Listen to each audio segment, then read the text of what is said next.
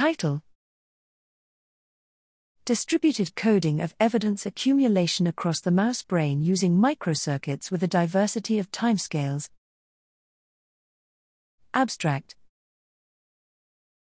The gradual accumulation of noisy evidence for or against options is the main step in the perceptual decision-making process. Using brain-wide electrophysiological recording in mice, Steinmetz et al., 2019, we examined neural correlates of evidence accumulation across multiple brain areas.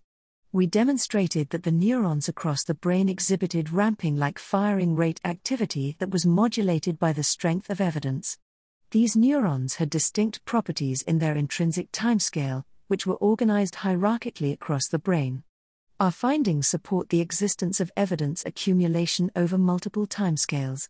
Besides variability across brain regions, a heterogeneity of intrinsic timescales was observed within each brain region as well. We demonstrated that this variability reflected the heterogeneity of microcircuit accumulation parameters, such that populations with longer timescales had higher recurrent excitation strength.